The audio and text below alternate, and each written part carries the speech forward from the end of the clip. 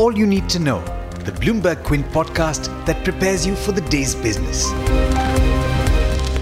Good morning and thanks for listening in. This is the All You Need to Know podcast on Bloomberg Quint and I'm Alex Matthew. Today is the 30th of September. Here's everything that you need to know. Good news first, and I hope that this is a trend.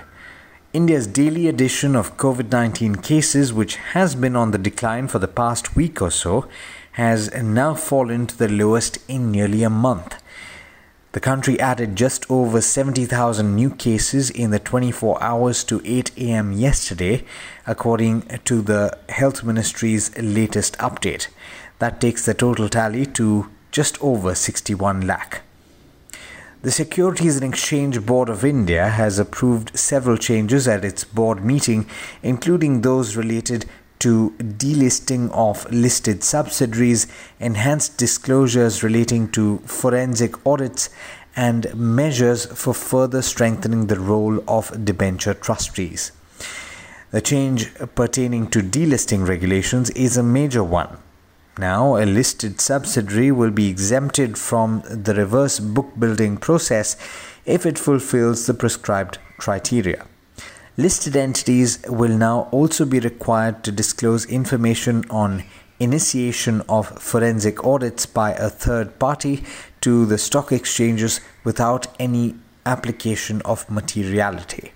Now, the Reserve Bank of India has deferred the implementation of two provisions under the Basel III capital rules to avoid adding to strain faced by banks during the COVID-19 crisis. In two separate notifications, the RBI said it would push back the final tranche of the capital conservation buffer and the implementation of the net stable funding ratio by 6 months. Now, Anil Agarwal is seeking at least $5 billion for a fund that targets companies being sold off by the Indian government, marking a return to the strategy that made him wealthy. Agarwal is targeting $1 billion or more in an initial round of fundraising for the proposed India Direct Investment Fund, according to people familiar with the matter who asked not to be identified. He is apparently already scouting for targets and could spend nearly $10 billion on the first few acquisitions, according to the people that were quoted in that Bloomberg report. The Securities and Exchange Board of India has imposed a penalty of 1 crore rupees on Brickwork Ratings for lapses while assigning credit ratings to non-convertible debentures of SL Group companies. Brickwork Ratings also failed to review the rating of NCDs of Great Eastern Energy Corporation after another credit rating agency downgraded the NCDs in April 2017 due to delays in servicing of debt and bank facilities on account of tightening of liquidity. Now, the new law to deduct income tax on e-commerce sales, which kicks in on the 1st of October, will only require online retailers to deduct the levy while making payments to merchants in cases where multiple online aggregators like third-party payment gateways are involved, according to the government. The industry had sought clarity from the government on who would take the onus of deducting 1% tax while making payments to merchants in cases where multiple aggregators or e-commerce players are involved. In international news, JP Morgan has admitted wrongdoing and agreed to pay more than $920 million to resolve US authorities' claims of market manipulation involving two of the bank's trading desks, which is the largest sanction ever tied to the illegal practice known as spoofing. US President Donald Trump and his Democratic opponent Joe Biden, meanwhile, are about to face each other in their first debate, with the president's taxes added to a list of contentious topics including the Supreme Court, the pandemic, healthcare, and civil rights. Biden is also preparing to face tough questions on China. In international markets, US stocks ended lower yesterday, with the Dow and the S&P 500 losing 0.5% each and the Nasdaq declining by 0.33%.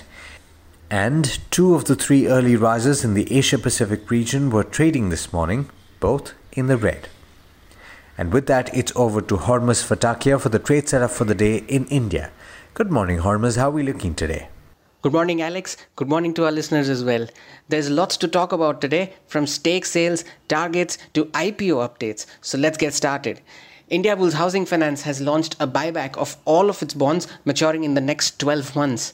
It has also sold further stake in Oak North Holdings to a fund managed by Tosca Fund Asset Management for 630 crore rupees. The company has now raised funds to the tune of over 1800 crore rupees in the month of September.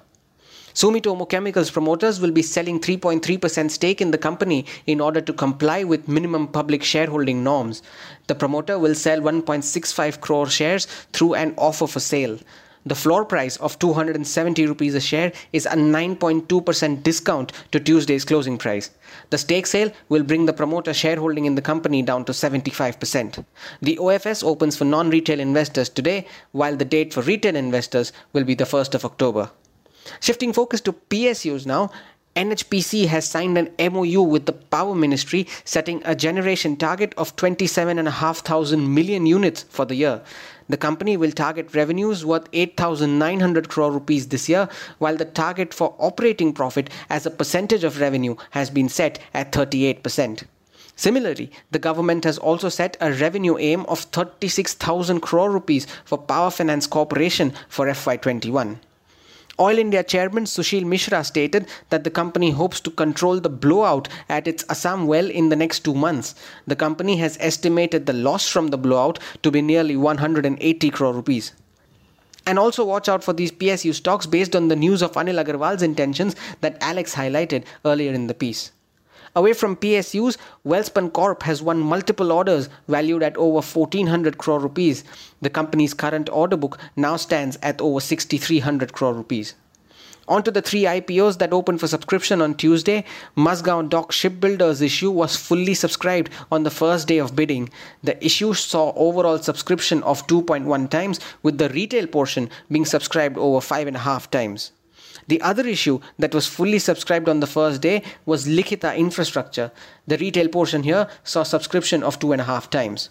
However, UTI AMC saw a subdued response to its IPO on the first day of bidding. The issue was subscribed only 0.27 times, with the retail subscription standing at 0.5 times. Institutional subscription was 0. Some stocks that were buzzing in Tuesday's session, which I wish to highlight, starting with Crompton Greaves Consumer, which ended over 7% higher on Tuesday and was the top gainer on the mid-cap index. The stock has also closed above its 50-day moving average.